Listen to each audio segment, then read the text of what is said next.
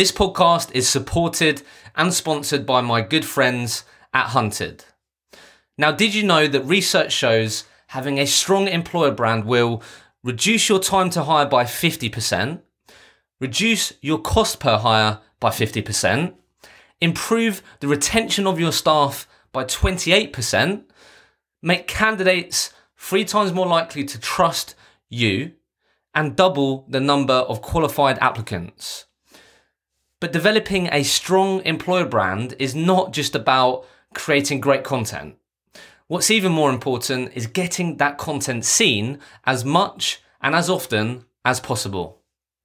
If you have a careers page, how do you actually drive traffic to it? If you have an Instagram account, how do you grow your following? If you're creating great content like videos or podcasts or blogs, how do you actually get it seen by more of your target audience? Hunted is the place where recruitment brands can tell their story in a way no job post ever could.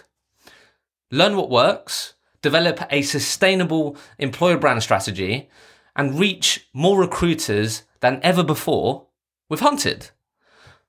And I've been working really hard on getting an exclusive deal for all of you guys, for Recruitment Rollercoaster listeners. Up until the end of June, the end of this month, you can get a huge 50% off their annual subscriptions. Use the code rollercoaster50 and claim your profile today. I've had a sneak peek at what the Hunted team are up to, what they're working on, and trust me, you do not want to miss out on getting on this platform.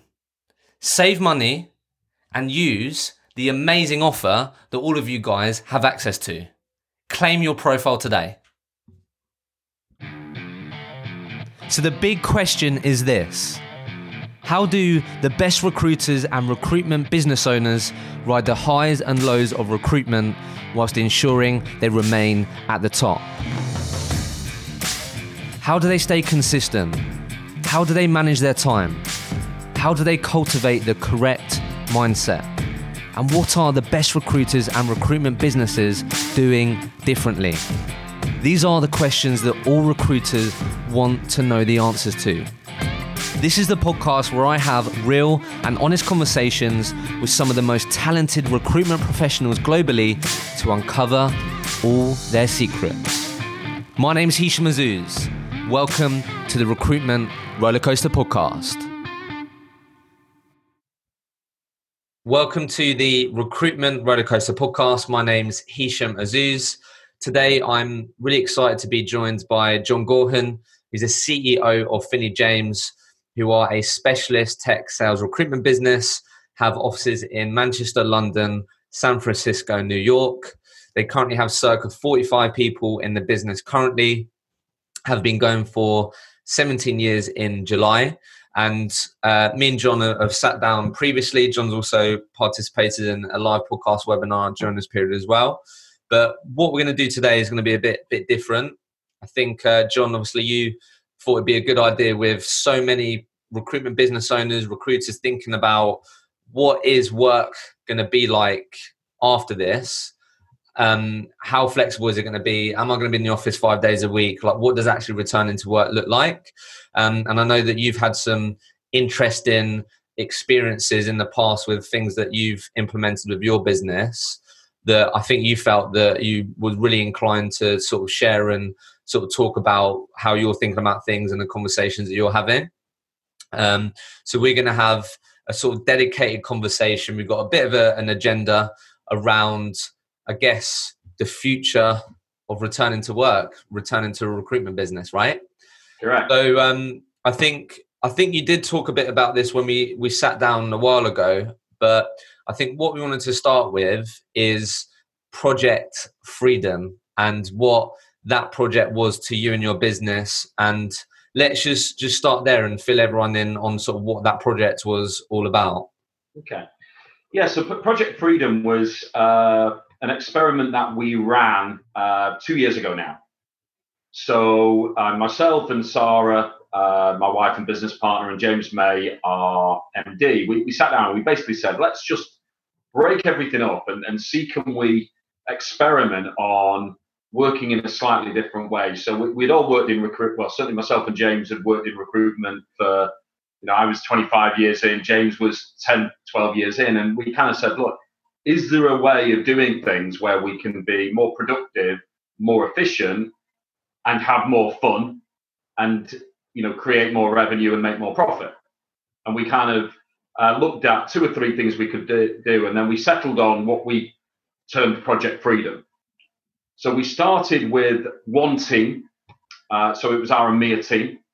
And we basically sat down with those 5 people and we said, look, moving forward for the next 6 weeks, you guys can work where you want, when you want.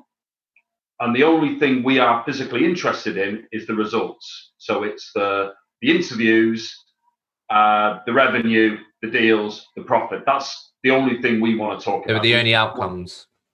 All outcome based, all results based.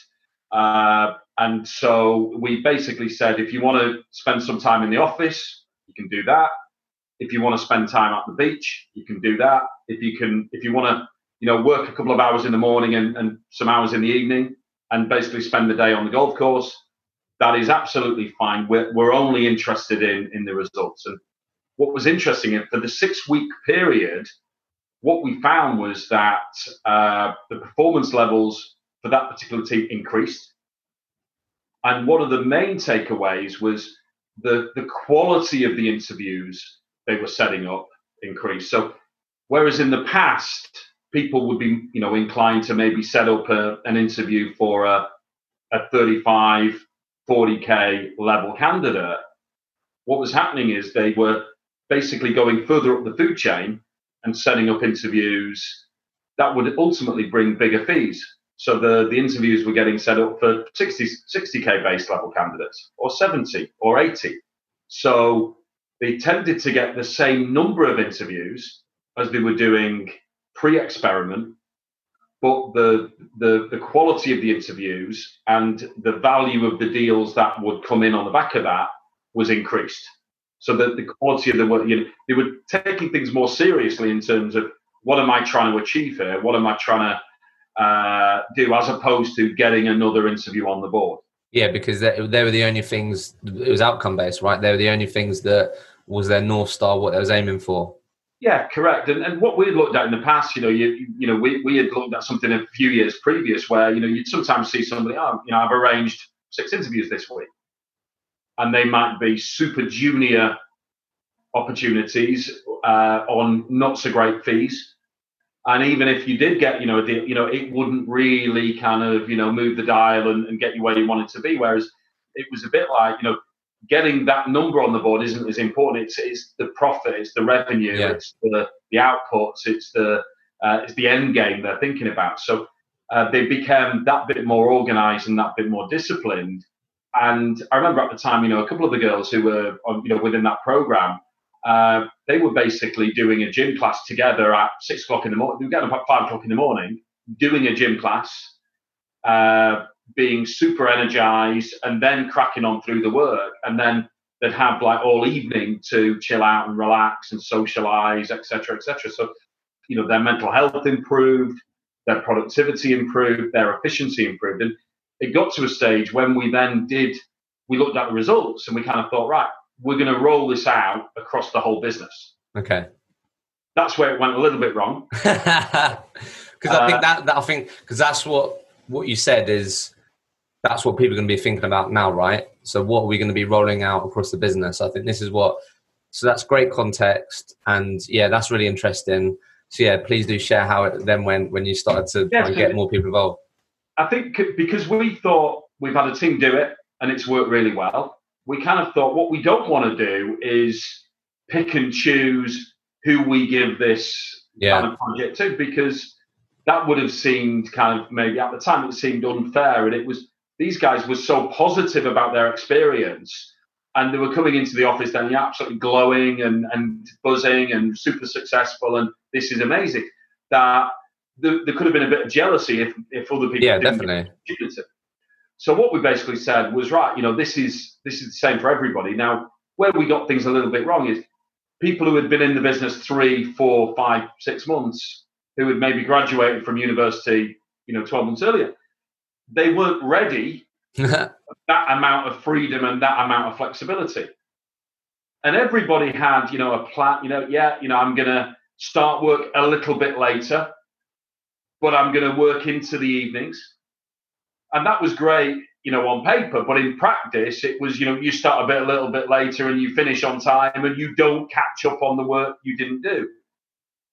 And, people would say, yeah, I'm going to pop into the office on a Tuesday, but then it's suddenly raining and then they don't. But, we were having people kind of ringing us up saying, oh, yeah, I'm going to be calling in later and I'm going to be doing this. It's like, why are you telling us? Yeah. They couldn't understand the whole kind of flexible nature of things. So people were like reporting in and, I just wanted to tell you what I'm doing. Felt like that they had to let you know that they're working. Yeah. And it's like, well, that's cool, but we don't need that. And, what we're interested in is what you've achieved on a Friday. So the way we played it, we said, look, you've got to be in on a Monday morning to get your kind of morning meetings done and your plan and your strategy. And you've got to be in Friday afternoon. Between those times, you do what you want and where you want to do it. And if you want to work in a Costa or a Starbucks, that's cool too. But what was happening then is people weren't getting through the work, and it tended to be the more junior people. Yeah. They weren't getting through the work, and they were then kind of coming up with excuses. And I would have done that, but this happened and that happened. And it was basically, in many respects, they couldn't be trusted. But as far as I'm concerned, it's a bit like, when you go from school and college to university, people make that transition and then suddenly, very often, there's not a register. You're right. It's a good comparison. So there's no register, there's no kind of roll call, there's no kind of, checking in and doing this and that. And what you find is some people go into that environment at uni and absolutely excel. And they love the freedom and they love the flexibility and they love the idea of managing their own time. Other people don't go into any lectures, bail out after 3 months, and it was just too much for them. So I think what we realize is that, if we were to run the project again, and I think there's a good chance we will, we would put certain parameters in place.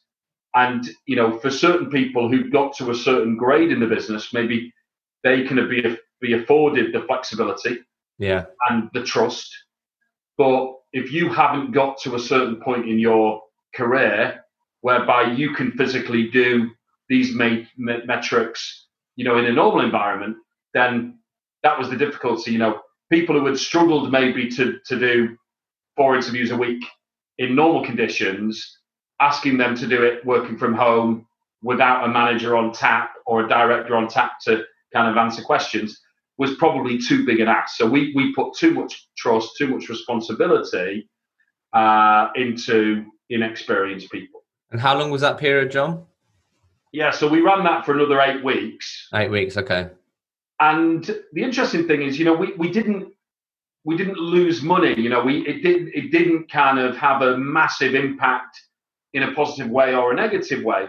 However, we were getting people come back to us saying, we gradually saw more people spending more time in the office. And we had even like managers saying, look, I kind of, if you would have told me kind of 3 months ago I was going to get this opportunity, I would have thought it was absolutely amazing. It's not as good in practice as it sounds on paper. And I think it'll be the same now. The people who've been working from home for 3 months, who thought working from home was the Holy Grail, are now kind of thinking, you know what, it's been fine and I've done okay, but getting into the office 2-3 days a week sounds, a lot better as a plan for me. And it's a bit like for yourself, Hisham. You've been, working from home for the last couple of months, and then suddenly, I've seen stuff on LinkedIn. You seem to be more energized and more positive, and more enjoying life. The fact you're actually getting into your office in London now on a daily basis. Yeah. I think all I'd probably add, the caveat to that, John, I'd say is that, and a few people have said this to me, and it's completely right, is that working from home now isn't working from home like before this? Do you get what I mean? I think that's a real important factor to highlight, isn't it? That and that's why I think that's going to be the interesting part as things change and as things get to quote unquote back to normal. I think what does the actual future of a normal typical recruiter week look like?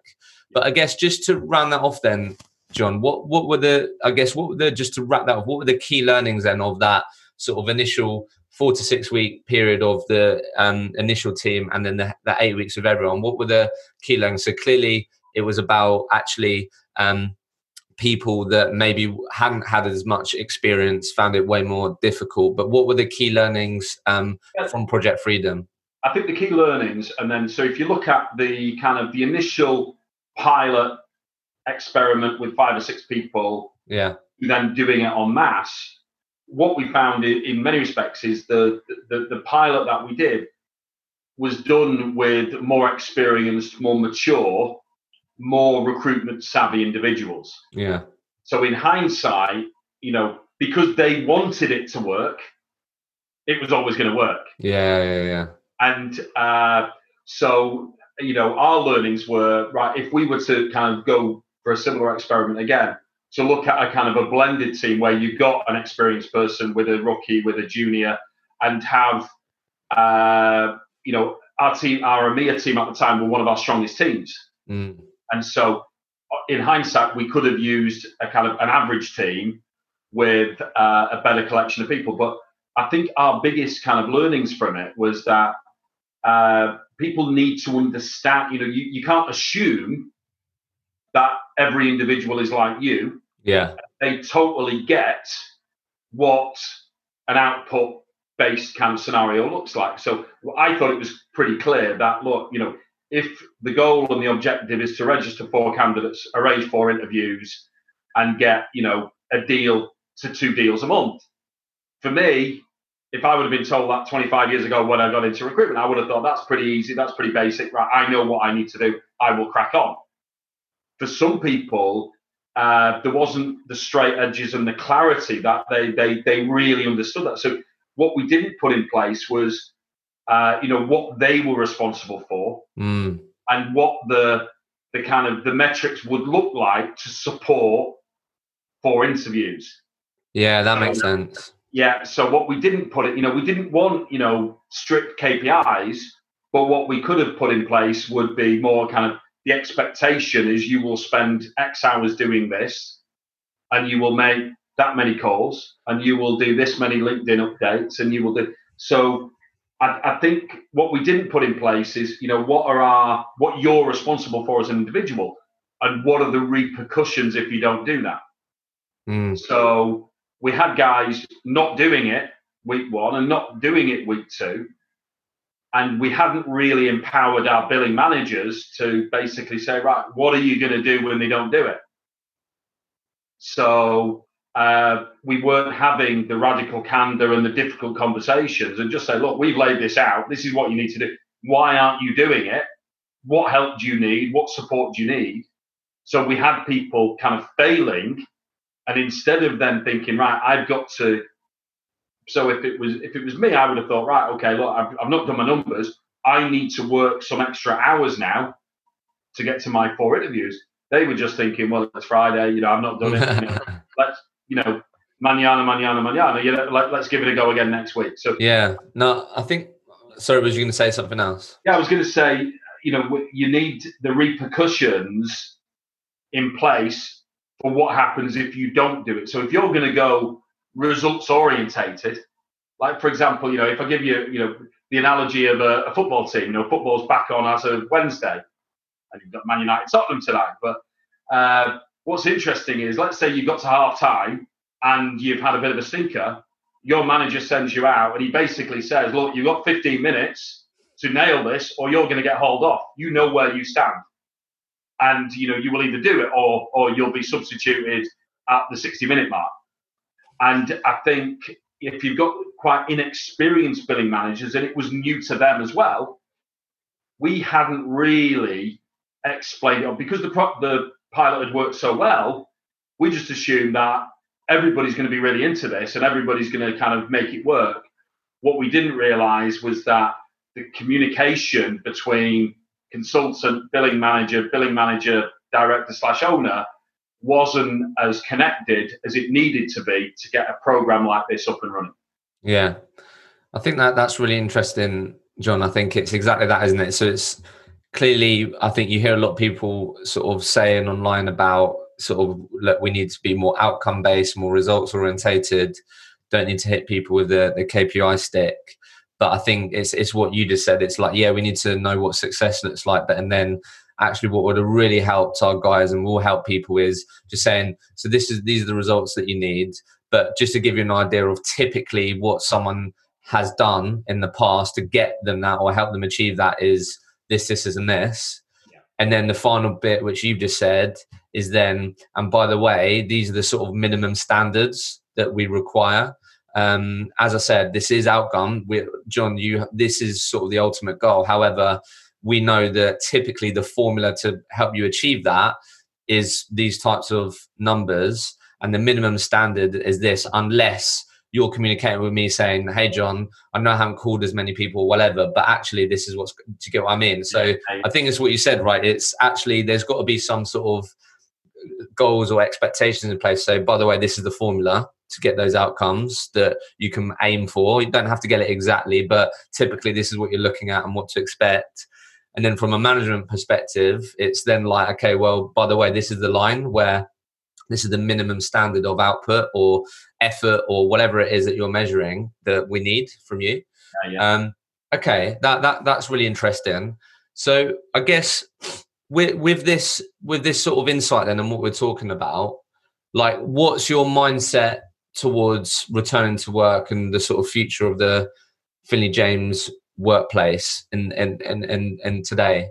Because I think it's going to be different, right? So obviously I've been to your office, you've got quite a bit of space, which I'm sure helps with sort of making your workplace safe.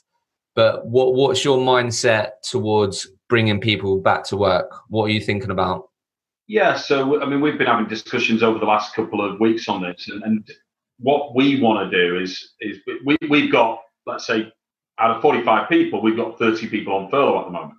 Okay. What we wanted to do was make sure that everybody's communicated with effectively and everybody knows where they stand. So what's good now is everybody knows what date they return to the business. And God, that helps. I'll tell you that much.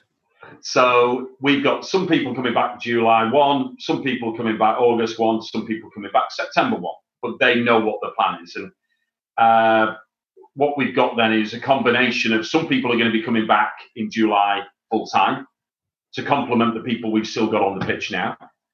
Some people are coming back 3 days a week. And I put something out on LinkedIn yesterday, you know, how are you going to manage 3 days a week? I'm really intrigued as to whether, you know, some people it may well favour a Tuesday, Wednesday, Thursday. Other people may well favour, you know, an all-day Monday, 4 half days, you know, Tuesday, Wednesday, Thursday, Friday morning. So we're going to basically look at a bespoke solution for everybody and kind of what suits the individual based on their circumstances. Now, we imagine that if somebody, for example, up in Manchester is working 3 days and they're working Tuesday, Wednesday, Thursday, you know, the likelihood is 2 of those days of the 3 will be in the office, 1 will be from home.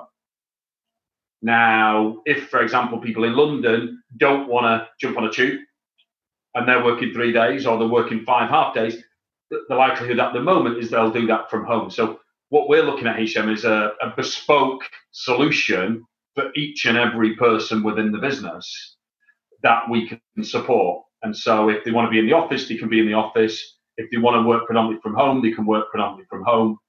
But what we are going to make sure we do is get those tangibles in place whereby, you know, if you are working 3 days a week, you know, we need...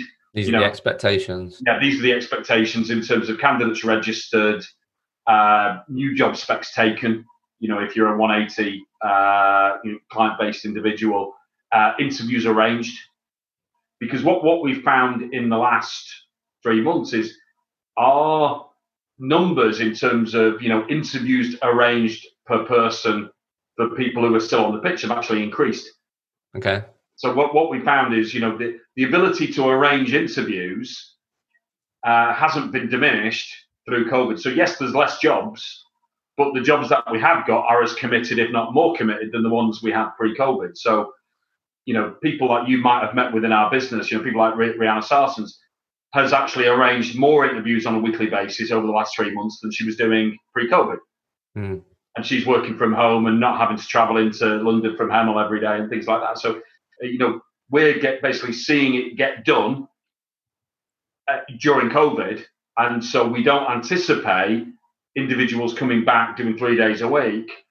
It's not going to be a case whereby if they're not arranging interviews, we're going to have a problem. Yeah, okay. And then just quickly, sorry, maybe I didn't understand this right, but are you talking about part-time furlough there? Is that correct? What you're doing? Yeah. Okay. So what we want to do is still manage our overhead. Yeah. And so, if we've managed to, let's say, reduce our overhead by 50%, over the last 3 months, we've got a number now that's more achievable and doable than it would have been pre-COVID. So our philosophy is, that overhead will increase to some extent in July. It will further increase in August. It will further increase in September. We're trying to make incremental. It'll be incremental. And, we're managing that workflow. And even like we've had people come back into the business who are working full-time at the moment, who may well only be working 2.5, 3 days a week in July. And we'll play it by the week. If somebody has, a real tough week and they're really struggling, and then, the following week they'd be more comfortable only working 2 or 3 days, we'll play that by ear. And it's managing the overhead and managing the capacity. Yeah.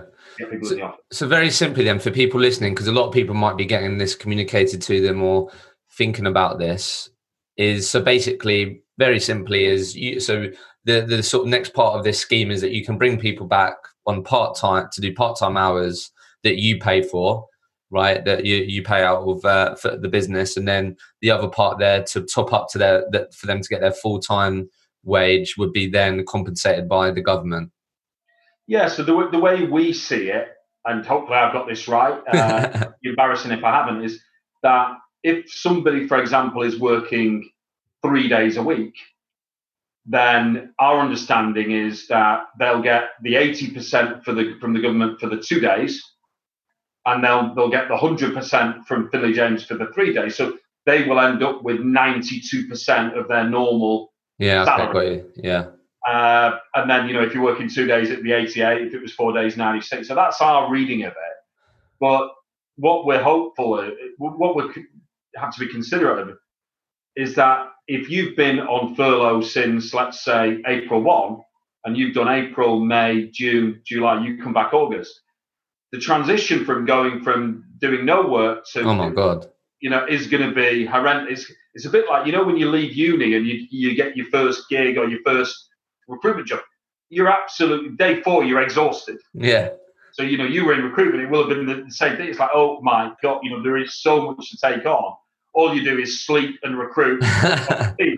So we think for those guys, getting them in 3 days so they gradually kind of hopefully help, off furlough is the way. But I think the key thing, even now, we've got some of our top billers who are on furlough because, they weren't in the right kind of mental place to be cracking on with work at the moment. So we wanted to support everybody's mental health. And the ones we have on the pitch want to be on the pitch and want to be cracking on and want to be working. And the ones who want to still be on furlough are on furlough. So we acknowledge that there's a lot of talk and a lot of noise on LinkedIn about, people who are on furlough who don't want to be on furlough, and people who are in work who don't want to be in work.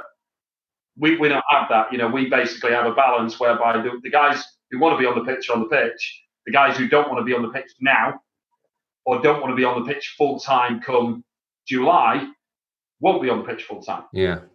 Okay. So what I was keen to just get your thoughts on, John. So when we're talking about, because this is where I think a lot of people would be thinking about and relate, they might know that come July that they're going to be working 3 days a week, etc. So just quickly, like how much, so you said they're around the sort of bespoke, John, you're back 3 days a week and if you tell me like how, like I guess what I want to know from you is like how much of it have you pull it in like the ball in their court, if you get what I mean? Like has it really been led by, hey John, look, like you told us that you're keen to come back, we've agreed it's 3 days a week, that's what you've communicated. And then have you said, how do you want to do it? Yeah, the ball's totally in their court, because what I realise is having somebody do something they don't want to do is a waste of time. It doesn't work. I've got 20-year-old children who are second year at uni, and if they don't want to do something, they don't do it. Yeah, and I waste a lot of energy and a lot of time trying to encourage them to do things they don't want to do, and it wastes my time.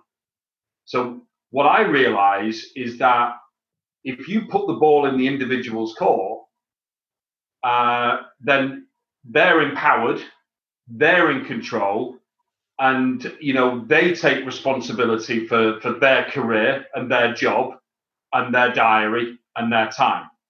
And so what I'm hoping is that if somebody's only working 3 days a week, they really then kick hard at that. And it may well be they're working Tuesday, Wednesday, Thursday. They can have a great weekend.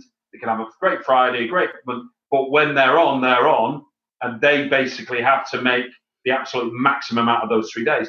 But that's what that individual wants to do. But I think if I look at, for example, my guys in America, Gaz in San Francisco works, at the moment he's in lockdown on his own, and he's the only guy in San Francisco at the moment. Now, his time difference is 8 hours after me. So he could be out and about getting takeaway beers every afternoon. And I wouldn't know because, I'm asleep. But, you trust Gaz to get on with the work because he's building a business out there. The same with Nick in New York. I don't run around, and I need to do 3 Zoom calls a day with you guys so I can see that you're actually inside and not out on a bike ride with your mates. So it's all on trust, but I think the more trust you give people to come up with a plan and then giving them the parameters, which maybe we weren't so strong on 2 years ago, making it their plan, and then they can build their why around that and what they're looking to do and why they're looking to do it, I think works a lot better than us saying, look, you're at this level, so we want you working 5 days a week. We want you in Manchester on a Monday, or Wednesday, and Friday. People push back on that, and I think, Gen Z, they don't like that. So just so on the obviously, which was one of the sort of key learnings then. So why don't you just talk a bit about that 3 day week, those 3 days? Like, what are the expectations then? So what are the outcomes? So I think Rhiannon said this on the live podcast webinar, which I thought was great, was sort of the goals and outcomes that she's aiming for, or the things that she can control. Yeah. Right. So, which I absolutely love that, which is booking an interview, which is registering candidates, blah, blah, blah. So I guess it'd be good to if you were to just break down sort of the outcomes that you've set out for someone working 3 days, and then also then this sort of, as you were saying, the boundaries and the expectations. Yeah, I would say in terms of, this is still a work in progress. We're getting all this in place, pre-July 1. And James May, our MD, he'll have, input on this, and as will Sarah. So I would envisage that if somebody's working 3 days, then we would be looking at them arranging a minimum of 2 interviews a week.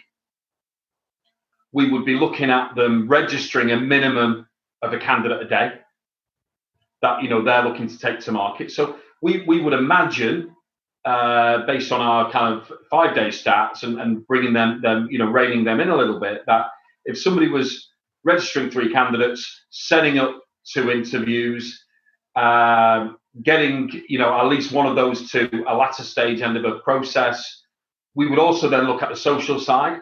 So are they basically posting a minimum of 3 updates a week on LinkedIn? Are they writing and getting out an ad and pushing that on LinkedIn? So there would be metrics around not so much call time and not so much about call numbers, but controlling the controllables are, you can control registering 3 candidates. So if I said to you, Hisham, and you've not done recruitment for a few years, basically said, right, I'll tell you what, I'll give you $1,000 next week, if you register 3 candidates, I'd imagine you'd probably do it. Yeah, you back yourself to do that. Yeah. So, you'll find them from somewhere. And, the candidates are out there at the moment with, these difficult situations. So, the ones that you shouldn't be failing on is registering candidates. You can't always control how many of those candidates get interviews, but over a monthly basis, if somebody was working 3 days a week, whether that's full days, half days, however they're going to craft it, we would anticipate a minimum of 12 registrations and 8 interviews confirmed and arranged. And then a number of, interactions on social, so that they're not just liking and sharing, but they're actually coming up with some, data-related posts or something interesting about their market, their industry, themselves, something. And then are those things that you're talking about there, are they then the minimum expectations then? Like, are they the sort of boundaries of like, this is what we expect when you're working this? If you're not achieving these things, then let's have a conversation as to why, and if there's anything that we need to talk about. Yeah, and even if I think back to, the start of the whole COVID thing, we had some people on the pitch who, I want to work, I want to do this, and I want to crack on, who didn't meet those expectations in April. And so we then had conversation, just say, right, okay, so you didn't do in April, how confident are you of achieving that in May? And if the answer was not so much, then it may be an idea to take some time to kind of reflect and kind of take some time out and maybe do some furlough thing. But if people would have come to us and said, no, I know I didn't do it, but I will do that and I will achieve that next month, they would have stayed on the pitch. Some of them didn't, and they're on furlough, and they've come back since, or they're coming back in July. So those are the kind of minimum expectations. And to be fair, I've been very open and upfront, and I've basically said, look, as you come back in off furlough, everybody within Finley James is going to get a chance to prove themselves, whether you've been in the business 2 months or 10 years. But in the new world, as we get back, if you can't arrange interviews and if you can't actually do the minimum standards, it's unlikely they will be a Finley James future for you. Yeah, and I've been very open, and we've done town halls having that conversation. So I don't want anybody to come back in August, not arrange an interview, and not be prepared for a difficult conversation. Yeah. I think what I love about that, John, and I think it's really evident of sort of what you do online. You've been very open with sort of how your business is doing and stuff like that, which I think is amazing, by the way. I think what's great about that is that I think there'll be huge amounts of people on furlough right now that are really uncertain of the future of their job. Yeah. Right. And I think what I love about that is that you're communicating that, look, guys, these are the minimum standards, which, by the way, you're in control of. So when you do come back on the pitch, these are the expectations that, again, you are in control of. And if we're not hitting these sort of things there's going to be a potential difficult conversation, and you're letting people know. But I think what I love about that is, one, you're communicating it, and two, it's in their hands. Do you know what I mean? Which I think is the most important thing, and also empowering to know. And that, again, as you said, people to survive this and recruiters of the future have to be responsible. They have to be accountable for what they need to do to hit the outcomes that they need to. But I do think there's a bit of a disconnect there, Hisham, in that if I look at, there's, millions of people out on furlough, I do think there's certain people who, because their financial position hasn't deteriorated too badly, they basically were meant to be going on holiday, they've had the holiday money back, they're meant to be going to festivals, they've had the festival money back, they were going to be buying clothes for holiday, they're not going on holiday. Suddenly, they've got more cash. So my concern for the market a little bit, and I think we've got to be all aware of this, is that I think some people think they're going to go back into my business or any other recruitment business August 1, September 1, and crack on as normal. If they don't up their game and kind of basically work that bit harder, that bit smarter, and that bit more organized and disciplined, then they're going to be out of work, and that's across the board. And whether people are mentally preparing themselves for August 1, September 1, I'm not so sure. It's another story, yeah. Yeah, so I think, if there's training out there, if there's development opportunities, people need to be taking that, because what I see is coming back in August 1, July 1, whatever, I see the playing field absolutely leveled. So all those guys who had 20, 30 vacancies haven't got any. So they're starting from scratch. Are they mentally prepared for that? Maybe not. The guys who were earning the 60, 80, 100K because they had a great client book that they don't have anymore, are they prepared to be earning half as much for doing the same work? Probably not. So I think, business owners, because, they've been in it, living it, eating and breathing it for the last kind of 3 months, they've adopted and they've changed, and they've, I class Finley James now, close to our 17th birthday as a startup. And that's what I'm running at the moment. I'm comfortable with it. James, Sarah, we're comfortable with it. But can the individuals who've not been in the eye of the storm make that transition to the whole thing's changed, or are they going to feel sorry for themselves and be living in the past? And, I used to be a contender. And that's where it's going to be tricky. And I see a lot of people, maybe on the bigger basics, who get overtaken by the hungry people who love the idea that it's back to the start.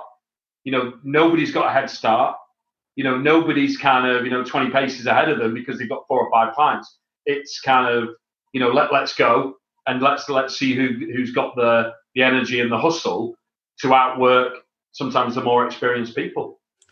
Yeah, I think it's going to be interesting for sure. I think I shared a post about this today because I think it's definitely difficult. I think you definitely can't paint everyone with the same brush who are on furlough, because I mean, my girlfriend's been she's an office manager for a management consultancy, and she's been on furlough from the very beginning. And I'm sure you've heard it, just the remark of, I'd love to be on furlough, be like being on a holiday, getting paid to do it, right? And I just couldn't disagree with that more. Personally, just from my own perspective of my girlfriend being on an absolute emotional roller coaster. And I think there's going to be a balance there, John, where yes, you do need to keep your head in the game and prepare sort of yourself as best as you can for what's to come.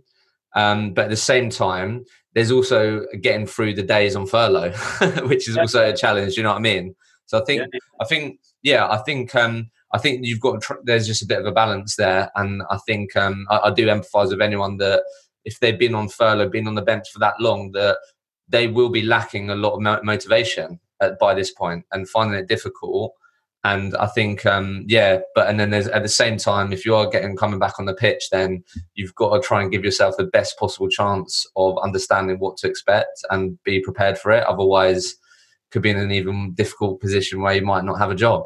It's hard. And I think the furlough thing, I mean, Sarah's on, I'm on the pitch, Sarah's kind of on the bench at the moment. And so, we and even my children, it's like, what's it like to be on furlough moment, stuff like that. And, Sarah's kept busy and kind of, got through a bunch of stuff, and she's now looking to, prepare for people coming back into the business in July. But we're aware that every individual is different. But I did a post, I think, on Facebook a couple of months ago, and what I said was, if you are on furlough, enjoy the time, use the time, look to develop, look to do stuff you've never done before. But whatever you do, don't waste it. Because I think the mental health aspect of getting to the end of furlough and you've done 3 or 4 months and you've done nothing and you've just wallowed in self-pity in bed every day, that's no good. So what I kind of said is, even if you chose an hour a day to learn, read, improve, I found myself doing that. So, and I've already put it on LinkedIn, but, stuff that you've been doing, I must have watched, 20, 30 podcasts between, yourself, Sean, Dalter, the TRN stuff. And I'm getting my strategy and I'm learning and I'm developing from the stuff I learn from listening to you interview other people. And, that's important for me. But, that's also an option for guys on furlough that I think, sometimes I think there might be a little bit, is it cool not to engage? And, I saw a post yesterday from somebody saying, clients and companies aren't engaging with their workforce. And if that's the case, that's really bad and that's poor form. And we are doing that, but it's not beyond the realms of possibility that if you're a recruiter and you've been on furlough for 2 or 3 months, it might be worth putting a call into your MD or your CEO or your sales director and say, look, I'm coming back in August. What kind of stuff should I be doing now, John or James? Yeah, it's a great thing to do. Great thing to do. And what I've seen is, I can spot the guys who are going to come back and hit it hard day one. From what I see on LinkedIn, and I can spot the guys who are maybe going to be slower to get back up to speed. And so you've got to take responsibility for yourself. So I think it's a bit like, kids going to uni or, thinking about that first day in a new job. You see the guys, they bought the pencil case, they've got the books, they've underlined everything, the books are back, they're ready to go. And you see the other guys who kind of look like they need another week off, So I think, people need to take, the responsibility is on the companies to engage and communicate. But if you're not being communicated to, pick the phone up. Use your initiative. And get a Zoom call in the diary with your boss and say, right, okay, I know you're busy. When can we work? When can we talk to thrash out a plan so I'm ahead of the game day one? Yeah. So look, but as we come to the end of this, just a couple of things just before we finish, John. So the first thing that I'm just interested, talking a bit about it there, like what's your sort of, I know it'll be like a case by case basis, but sort of what's the sort of time frame? I'm trying to sort of ask you around, if I'm coming back 3 days a week and there is going to be an element of like working out what's working for me, what isn't. Like, I don't know, have you put things in place where it's like, look, on a weekly basis, we'll say, what are you finding difficult? I guess, how long are you roughly going to give people to sort of work out if they should be on the pitch? Do you get what I mean? Because I think that's going to be difficult. So I guess, is there a sort of buffer period there, or are you making sure that everyone knows that they need to communicate what they're finding hard, what's working for them, what isn't, to help you understand if they should be staying on the pitch besides the minimum expectations and stuff like that? For me, a lot of it is mindset. And, my whole philosophy on individuals, and this was the case early on in furlough. So if I go back to the end of March, we let some people, some very inexperienced people, some people who had just joined us within a matter of 2 or 3 weeks. Let's say we had a group of about 5 people who kind of came into that kind of formula. Now, of those 5 people, 2 stayed in the business and 3 went. Now, of the 3 that went, 1 or 2 of them were more experienced than the guys who stayed, but it was mindset. And so my whole philosophy on, I suppose, business, life per se is, if people have got a growth mindset and they're going to try, then we will find a way to ensure they can succeed within Finley James and within recruitment. If people have got a fixed mindset and they're not going to try, I'm not going to try. Yeah. I'm not going to waste my time or the time of my billing managers on people who can't be bothered. Yeah. So you've heard me talk about this before. We talk about will and skill. So if somebody's got the will, we can develop the skill and we can get them where they need to be. If somebody's got the skill but they haven't got the will, we're doomed anyway.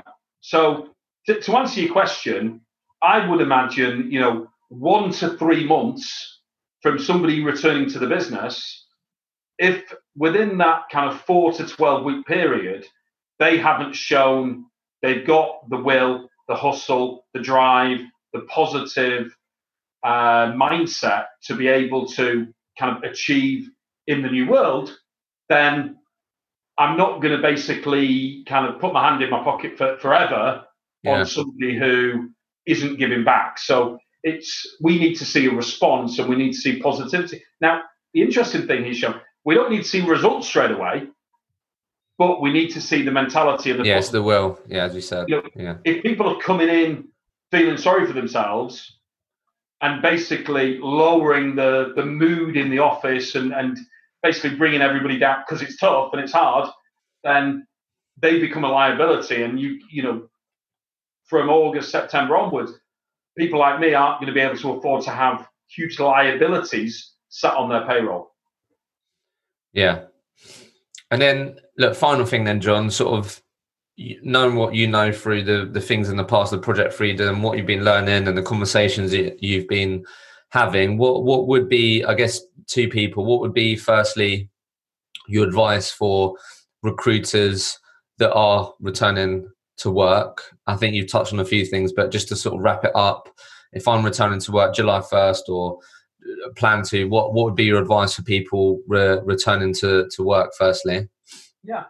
I think to answer that one, I would basically say that they need to, you know, have a conversation with their line manager, their billing manager, and it's right. Okay, what do you expect from me, and what do you need from me, and what do I need to produce and perform on a weekly/monthly basis to ensure that I'm still in this business Jan 2. So I think having that open conversation with your boss, so you know where you stand. So what you don't want is, you don't want surprises where individuals are suddenly getting kicked out of businesses and they didn't see it coming. So I think openness and transparency between the employee and their billing manager is crucial. So I think if the individual, whether it's within Philly James or any other recruitment company out there, you know, they need to know what's expected so it doesn't come as a shock and it doesn't come as a surprise. I think, that's great advice. Great advice. It's like basic recruitment, isn't it? Ask a question you don't want to hear the answer to, and like you want to. It's exactly that. I absolutely love that. And the great thing about that, anyone listening, is you're in control of that. Like, you decide if you want to get on the phone to John, your boss or whatever, and say, hey, obviously really excited to come back. Look, I really want to make sure I understand what the goalposts are. Yeah, love that. And then final thing. Just as an anecdote, before your final thing, actually, is when we did our town hall meetings, and we've done 3 now, we gave everybody the opportunity to send through questions prior to a live call with the whole business. And we had kind of like, am I going to get sacked? Redundancies? How are you, John? There was a load of like quite interesting questions. And my answer to the one on, are you going to get sacked? And just say that's I'm not going to decide that. You decide whether you're going to get sacked, because no business owner is going to sack an asset who's going to be good for your business in the short, medium, and long term. You'll find another way to do things. And what you do is, even when people are making changes, redundancies, getting rid of people, you don't get rid of your assets, you get rid of your liabilities.